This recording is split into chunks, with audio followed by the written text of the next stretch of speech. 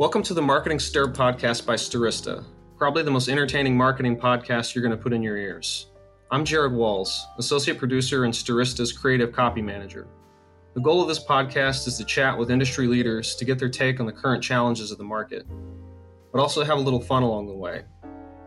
In this episode, VP of B2B Products, Vincent Pietrafesa, and CEO Ajay Gupta chat with Kristina Prokop, CEO and co-founder of Eyeota.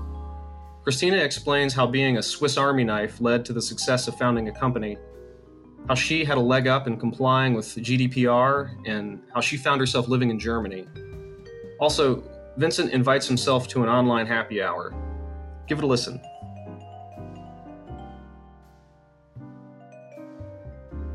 All right, ladies and gentlemen, that's right.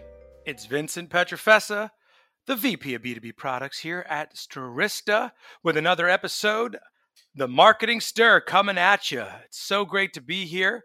With me, as always, my co-pilot on this journey, my CEO, Mr. Ajay Gupta. What's going on, Ajay? Hey, Vincent. I am doubly excited today. We have a great guest and we have our first Bloody Mary hour tomorrow. So I am looking forward to that. I don't know why I did not do it before, but tomorrow should be great. That's awesome. I love when you are happy, but doubly happy is even better. That's a Bloody Mary, huh? Well, what about us remote folks in New York City? What could I do? I don't know. Maybe you could make your own and serve it to yourself. Plain and simple. It's like, how about you just drink one by yourself and be all alone? Thank you so much, Ajay. I love it. I will do that. I will think about it tomorrow. Tomorrow's always like, it's always like great to get the happy hours together. So you getting the whole office together or kind of a virtual? No, this is virtual. So everybody is more or less in the same boat as you. So it is self-help tomorrow. Yeah. Oh, good. So, I'll expect my invite to come on over. I did not receive that yet. Must have got lost in the mail. Well, that is surprising. Maybe we did it on purpose. I don't know, but I'll make sure we didn't. Well, now you have to invite me. I just invited myself. So thank you so much. But yes, doubly excited. Like you said, you're having some Bloody Marys. It's good to have the happy hour, keep the morale up. But the main reason, AJ, is because of our guest today. I'd love to introduce to the podcast, welcome to the Marketing Stir, the CEO and co-founder at Eyeota. Ladies and gentlemen, Kristina Prokop. What's going on, Kristina? Hi, thank you so much for having me today. That's a very, very, very big and exciting intro. I hope I can live up to all of this build up here. So I'm triply excited. I'm also equally disappointed that I haven't gotten an invite, which also must have gotten lost in my email. But yeah, pity parties. I'm in for the pity party. So if it's in an hour that I can make it. Any external partners invited? Well, I guess you'll be the first one, Kristina. And no, so thanks a lot. Thanks a lot for having me today. No problem. And yes, of course, it's a warm welcome. We're happy to have you here. A lot of people are like, are you always like that? Is this your energy, Vin? Yes, it is. This is my energy all the time, Kristina. It drives AJ crazy. It drives, more importantly, my wife crazy. So yes, we are excited to be here with you. So thank you so much. Kristina, you are the co-founder and CEO of Eyeota. And for those of us listening, this is, a podcast for our industry peers. Tell us about your role at Eyeota and more importantly, what Eyeota does. Yeah, sure. So as you mentioned very rightly, I'm the CEO and the co-founder of Eyeota. The company is just going on to 10 years old in October. So we've been around for quite a while in the data space. Eyeota is a provider of audience technology, and everything that we do is revolving around activating, distributing, and monetizing different data assets.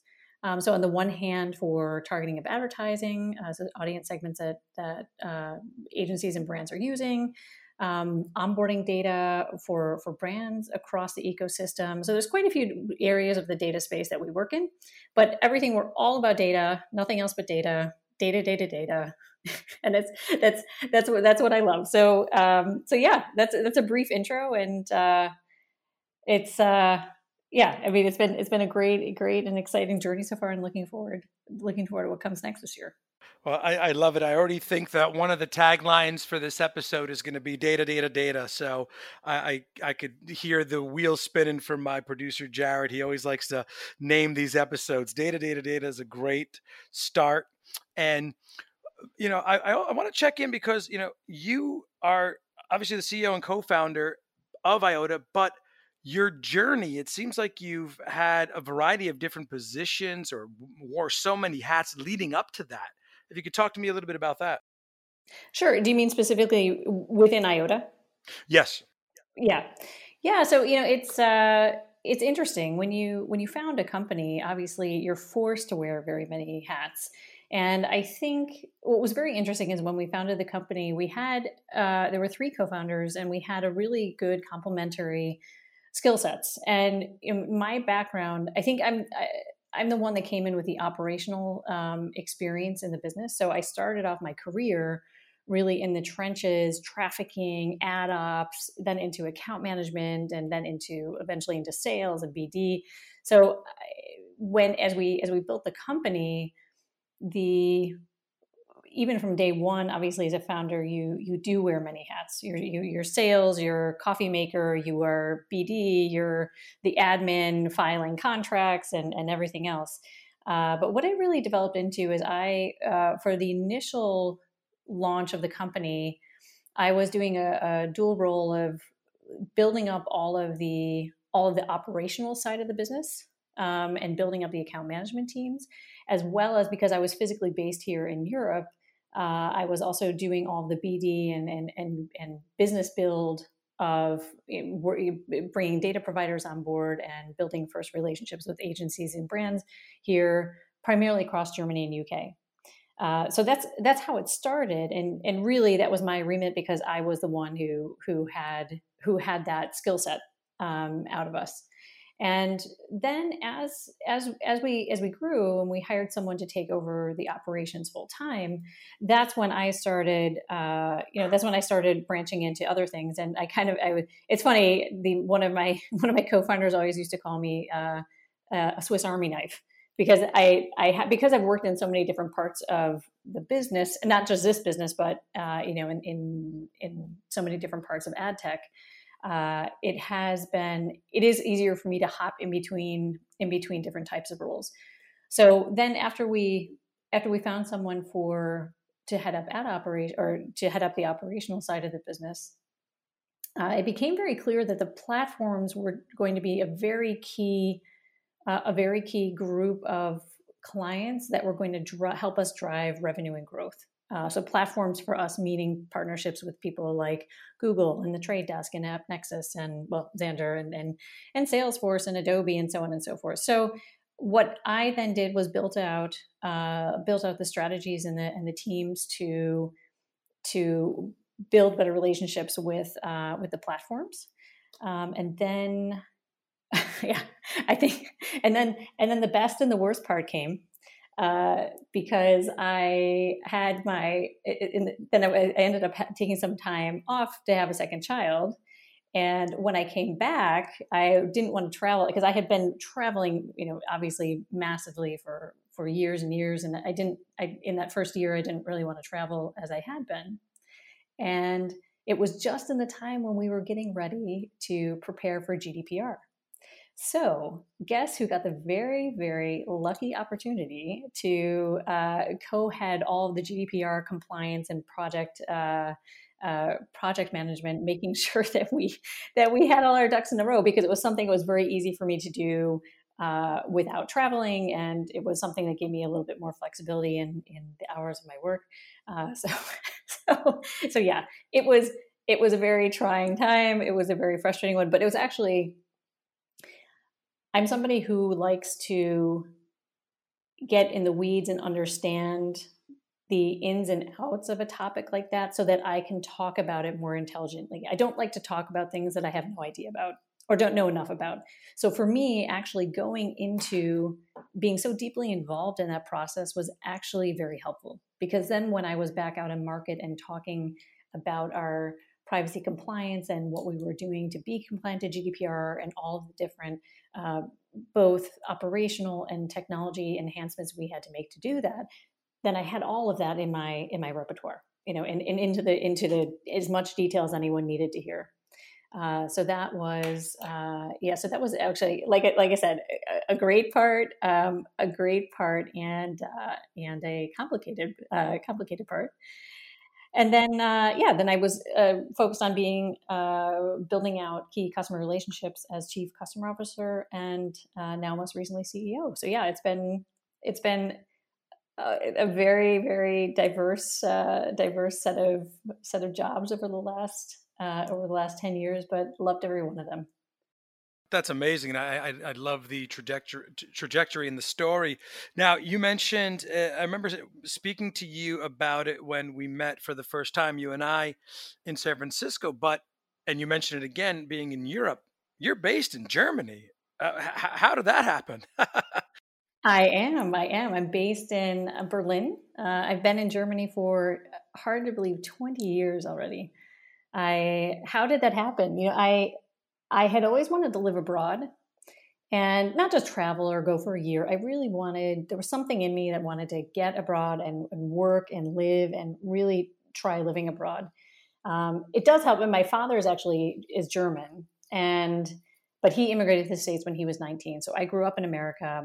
My mother was American, but I think the connection to international life and more probably also a tendency towards Europe that was, I think, embedded in me in some way, shape, or form. And then after college, I moved out to San Francisco and ended up working at an ad tech company that eventually was the one that moved me to Germany. So I graduated in '98, and then I worked at this company for about 2.5 years in San Francisco. And they needed help in the European markets. And I raised my hand very, very quickly and was able to make it over. I've been here ever since. So it's been quite a few different companies in the meantime, but still here and very happy. Great. Kristina, I remember when we first met, Eyeota was breaking into the US market. So how's that rollout been? Have you been happy with the progress that Eyeota has made in the US markets? Absolutely. It's been, I think we had a great opportunity to enter the States at the time, because we had so many partnerships with key clients across multiple markets internationally that were willing to move into the States with us. So we came into the States, and obviously the beauty of programmatic is we were actually generating revenue in the States already with different data partnerships that we had without having anyone on the ground. So it wasn't a completely blank slate that we had to start with. But in general, the growth has been fantastic, and the adoption of the products in the market has been great. In the meantime, it's about 50% of our revenue, so it's growing massively and hasn't slowed down. So yes, and we've been very, very happy with the market entry and the growth that we've had so far. Great, and we've had a partnership with Eyeota from the very start, and we're very grateful for the partnership as well. And then how do you view the changes that are coming down the pipeline with cookies going away? I know there's a little bit of mass hysteria in the marketing community over it. Yeah, it is. It's obviously a big change. As many will say, I don't think it was something all of us knew it was coming along the line. I think obviously recent announcements and the way things are going is really has only accelerated it. I think it's something that everybody was working towards regardless, but it just is becoming more of a reality. In my opinion, we've gone through so much evolution in this industry since I've been working in it, for over 20 years. I see this as we work with a lot of very smart people who are good at solving problems. And I think at the moment, everyone is working on their own on their own solution, how they're going to handle things internally. There are obviously industry-wide initiatives to have everybody work together in finding solutions. So I think, obviously, I don't think anybody has a silver bullet yet, but everybody's working in that direction. And I think we'll see a lot of progress over the course of the next 6 months to a year. So for us internally, it's a combination of, so we don't only work with online identifiers. We work with offline data sets. We work with contextual data. The biggest changes, I would say, for us is we've upgraded the platform to include an Eyeota universal, an Eyeota ID that is a record ID in our system that will allow us to connect all the different identifiers we have into one. Now, we are not going to market with an ID solution. This is really just internally for us. So we will be, our approach is really has 5 tiers in it. It's one, we are starting to work with brands, and some of the solutions that we have for the publishers will turn into solutions that we can run on first-party cookies.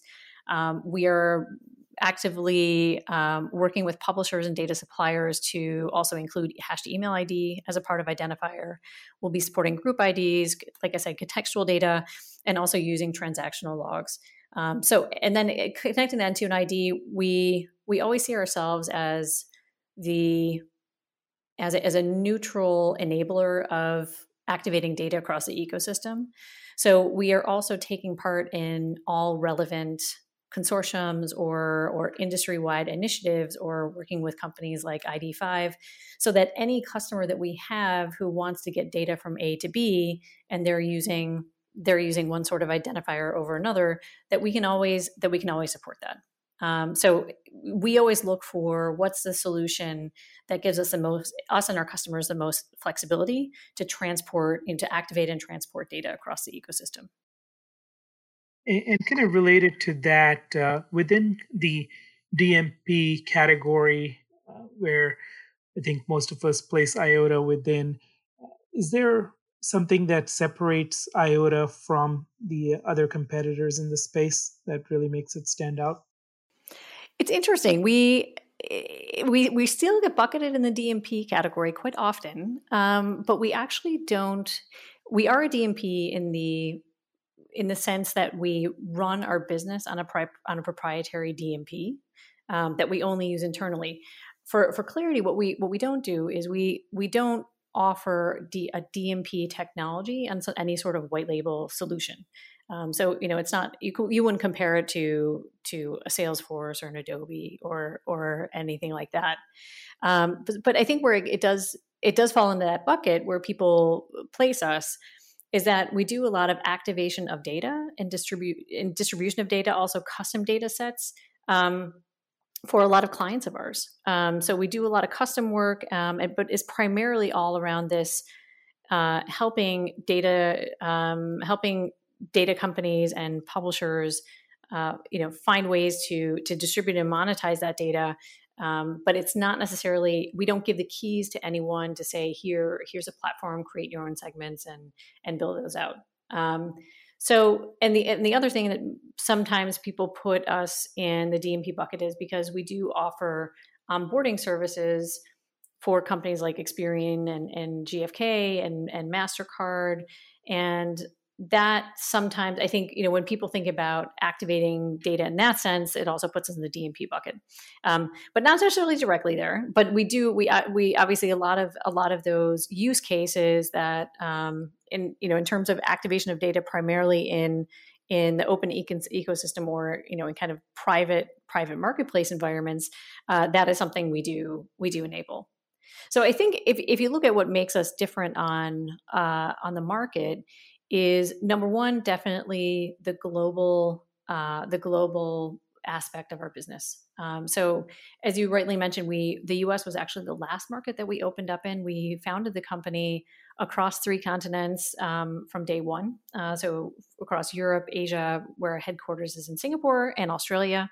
And we really, in the beginning, we focused exclusively on international markets, obviously because in the States there already was a data there was a data offering. So at the time you had BlueKai and Xlate in market, and we didn't want to go after them in the States. Where we saw our value was really locking down and being the go-to data solution for everywhere outside of the States. And that's how we really started. That was the very beginning of our business. And then as that grew and we were making revenue in the States, and a lot of our partners were asking us to support them in the States, that's when we ended up moving out there. So this ability to provide truly global, localized solutions with local support in market in Sydney and Singapore and London and Berlin and New York, that is one aspect. We do a lot in terms of data quality and transparency. We just went through an auditing. There's a new company in market called Neutronian that is an auditor of data quality, a really great independent offering that's out there. So we're doing a lot to just make sure we're educating transparent in market about data quality. And then the onboarding is also something that is very unique, because it's not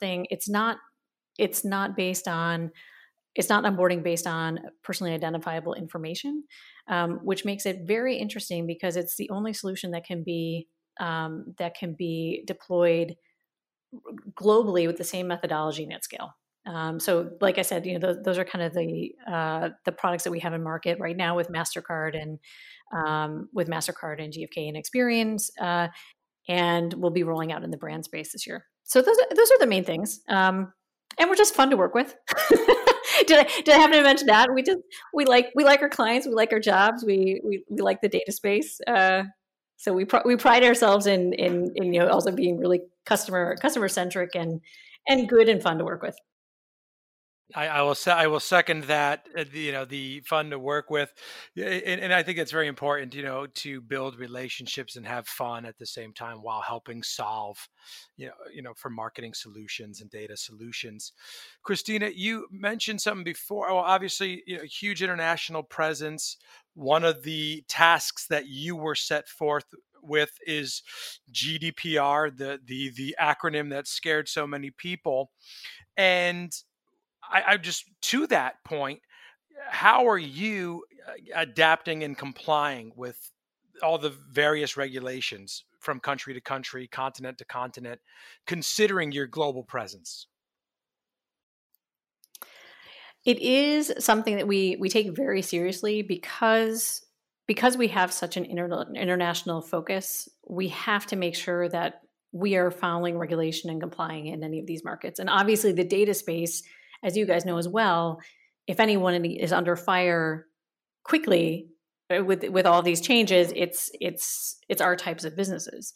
So there really is no wiggle room to not make sure that we have our ducks in a row. And so what we do is GDPR was a great learning experience for us because it was by far to date the most robust execution of privacy regulation and things that we had to get changed in some of our processes and some of our systems. It was a very good starting point that I would say enabled us to roll out things that we need to do to comply in other countries more quickly. Because I think even though there are differences, I would say the principles around most of the other country regulations that are coming out are relatively similar.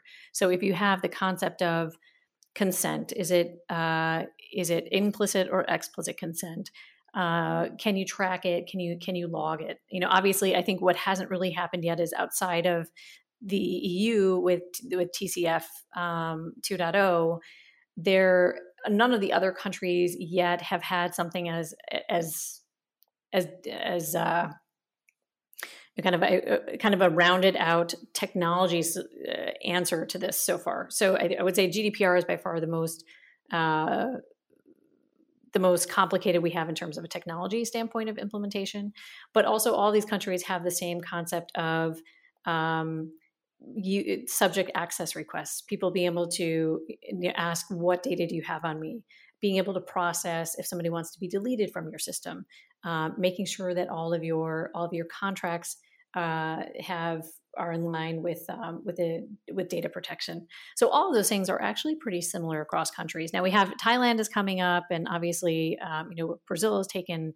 Brazil is, not coming up anymore, but working through it. So I think we'll see more and more coming out. I just hope personally and selfishly that in terms of if there are any other countries that come out with technical frameworks, that they are similar to what we see today, because I think that's what really takes a lot of effort from an additional resources from our side, is if we have to do any more deep technical integration. CCPA was a little bit lighter for us, just because we don't, in terms of the technical implementation, just because of the type of data that we process, and since it's an opt-out instead of an opt-in. Well, and yeah, there's CCPA and GDPR, which a lot of companies here are have to comply with and or worry about. But you have so many different regions and countries that you have to know the law and comply with. So that is incredible. The acronym TCF, for our listeners who don't know, and by listeners I mean myself, can you clarify what that is? Thank you. That's a very good point. We should try to stay away from acronyms.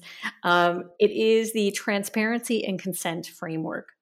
Nice. And it was launched by the IBA here in Europe. Nice. Yeah, well, no, we love acronyms. We're definitely in a business that has a ton of acronyms. And it's helpful to get those out to the people and explain those. So we do appreciate that. Absolutely. Yeah, and I know in the U.S. market, at least, LiveRamp has sort of a dominant monopoly on the onboarding space. But I think it would benefit the viewers to hear about your onboarding capabilities a little bit more, especially internationally, as that's something we hear from our clients quite a bit as a need area. Yeah, so it's I have to be clear about a couple of things. It's not the way that we onboard data is not based on a PII match. So it's not a product we're bringing to market to go head to head with deterministic one-to-one onboarding. What we offer is a solution that takes a view of onboarding data across multiple known attributes. So as you know, it's been very, very difficult for any company really to date to build any sort of scalable deterministic matching as an onboarding product outside of the States and a few other international countries. It's something a lot of companies have been working on, and there is some movement on it. But if you talk to any brands about their ability to onboard outside of those few markets, it's extremely very, very challenging. And some of that has to do with just getting the critical mass of match data to work off of. You obviously have countries where there are extreme privacy regulation concerns that really limit the amount of data, the amount of matching that you can do. So when we had originally looked at building an onboarding product, we looked at how could we look at data in another way, and look at if it's not a one-to-one match for onboarding a set of CRM data that you want to build into a segment, but rather looking at the attributes that you know about any, and this is the interesting thing. So it moves it out of CRM only and into all offline data repositories that a brand has. So it's looking at, what do I know about users as my customers based on multiple attributes. So those could be things like the postcode of their home postcode. It could be their age. It could be their gender. It could be the existence of, or the presence of children in the household. So what we do is we work with the brands to find what these attributes are that are ones that they want to be able to build and target. And we use the data points that we have from our relationships with customers across all those markets and match those up. So it becomes the matching of multiple attributes instead of non-PII attributes instead of a one-to-one on CRM. So I think it's much easier to understand if I give you an exact example. Let's say, for example, auto brands. Now, if you have most of the auto brands and their dealerships, they actually have very little first party data and very little PII data linked to that they can use for onboarding. However, they have loads of data about what type of cars are being purchased in what areas. They have data about car ownership and what those profiles look like. So what they can do with the way that we onboard is that, in any of these markets, the moment we do it in 25 markets across the globe, they can use this intelligence that they have to build segments that say, okay, these are based on all the offline data that I have, purchase data and auto ownership data. They know exactly where their customers are that are most likely to buy an SUV as opposed to a sports car. So we help them build these intelligent audience segments based on offline data, but not basing it on PII, so that it gives them ability to scale it and launch it globally without any sort of issues. Got it. That's fascinating, Kristina. Thank you for clarifying that. I was not aware of that, and I'll make sure our team internally knows about it as well. And then, kind of on a personal note, Kristina, how are things in Germany? Are you all still working remote? Are retail businesses still closed? Are they opening up? Would love to get to know a little bit more about that. Everything here is at least starting to feel a bit more normal. So we were lucky enough to not be hit as hard as a lot of other countries. Although there were a lot of infections, the death rate was also pretty low, and the infection rate to the point that was becoming an issue for the health system to support. We never reached that point. So things actually started opening up quite a few weeks ago. So stores have been open. My son went back to school 2 weeks ago. Not full week and not full day, but he's only in the third grade, my first son. But so they have the kids in a couple days a week and for half a day. And we're allowed to see people. You're allowed to have people over at your homes, obviously in smaller groups, but things like soccer practice are starting. Also, again, everything is a little bit different, obviously, with groups of, for example, soccer practice with only 6 kids at a time, and obviously nobody can get too close to each other. But it does feel like at least we're at the point where we can get out and stores are open and you can live a halfway normal life again. It's just I feel very lucky that we're in this position when I look at some of the craziness going on around the world right now. Yeah, absolutely. And I was reading and watching the news. It seemed like Germany really, jumped on it very quickly and got things in order there. Yeah, being in New York City, where I live, in the epicenter of this whole thing, in the epicenter of a variety of things going on right now, it's my son, who is 3 years old, he was going to a school 2 days a week. Kristina, he's not going anymore. It's virtual, so it's very hard to get a 3-year-old to sit and watch a screen for.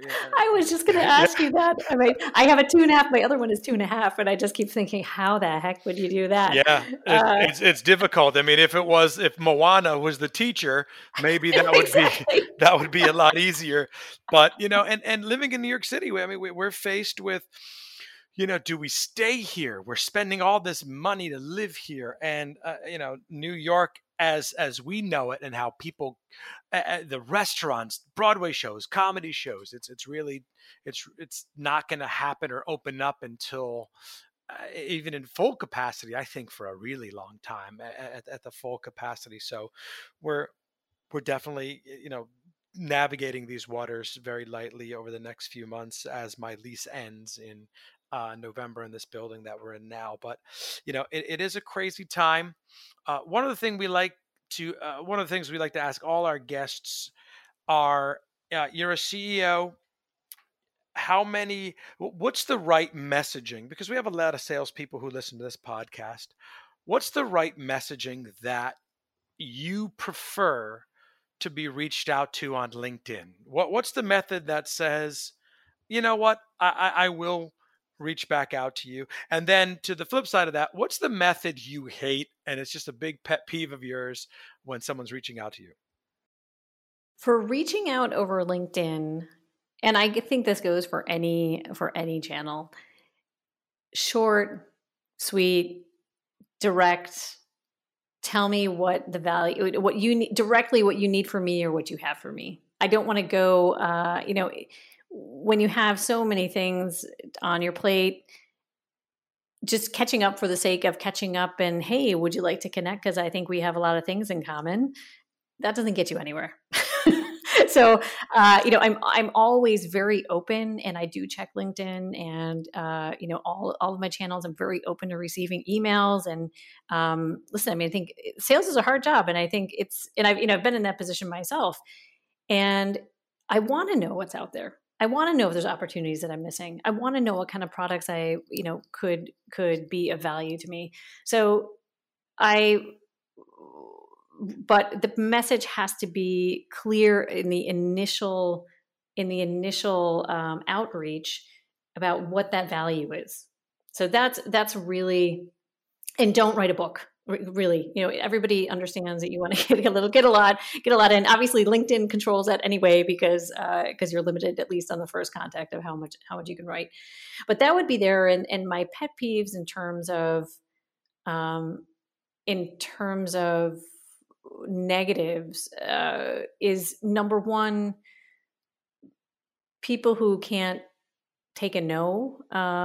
If you've taken the time to listen what they had to say and just said it's not for us, at least not at this time. And I personally always try to be very direct about, it's nothing for us because, or it's nothing for us right now, but I can imagine revisiting this in 6 months. Can you please get in touch again in 6 months? If somebody can't take that no and just keeps pushing and pushing and pushing, that's when you just get, that's when it just becomes white noise and I delete everything I see. The other thing, on a similar note, is cold emails where somebody just keeps saying, I guess you didn't see my last email. I guess you didn't see my last email. And for all of those writing that, yes, I did see your last email, and I'm just not replying because it's not something that is that either I have time for right now or that is interesting for our business. Oh, actually, I'll tell you another. I unfortunately have more pet peeves than positive this things. Is great. Yeah. Do your research before you write an email. Oh my gosh! I mean, sometimes the products that people could reach out to you with, and I don't know if it's a method where it's just spray and pray in terms of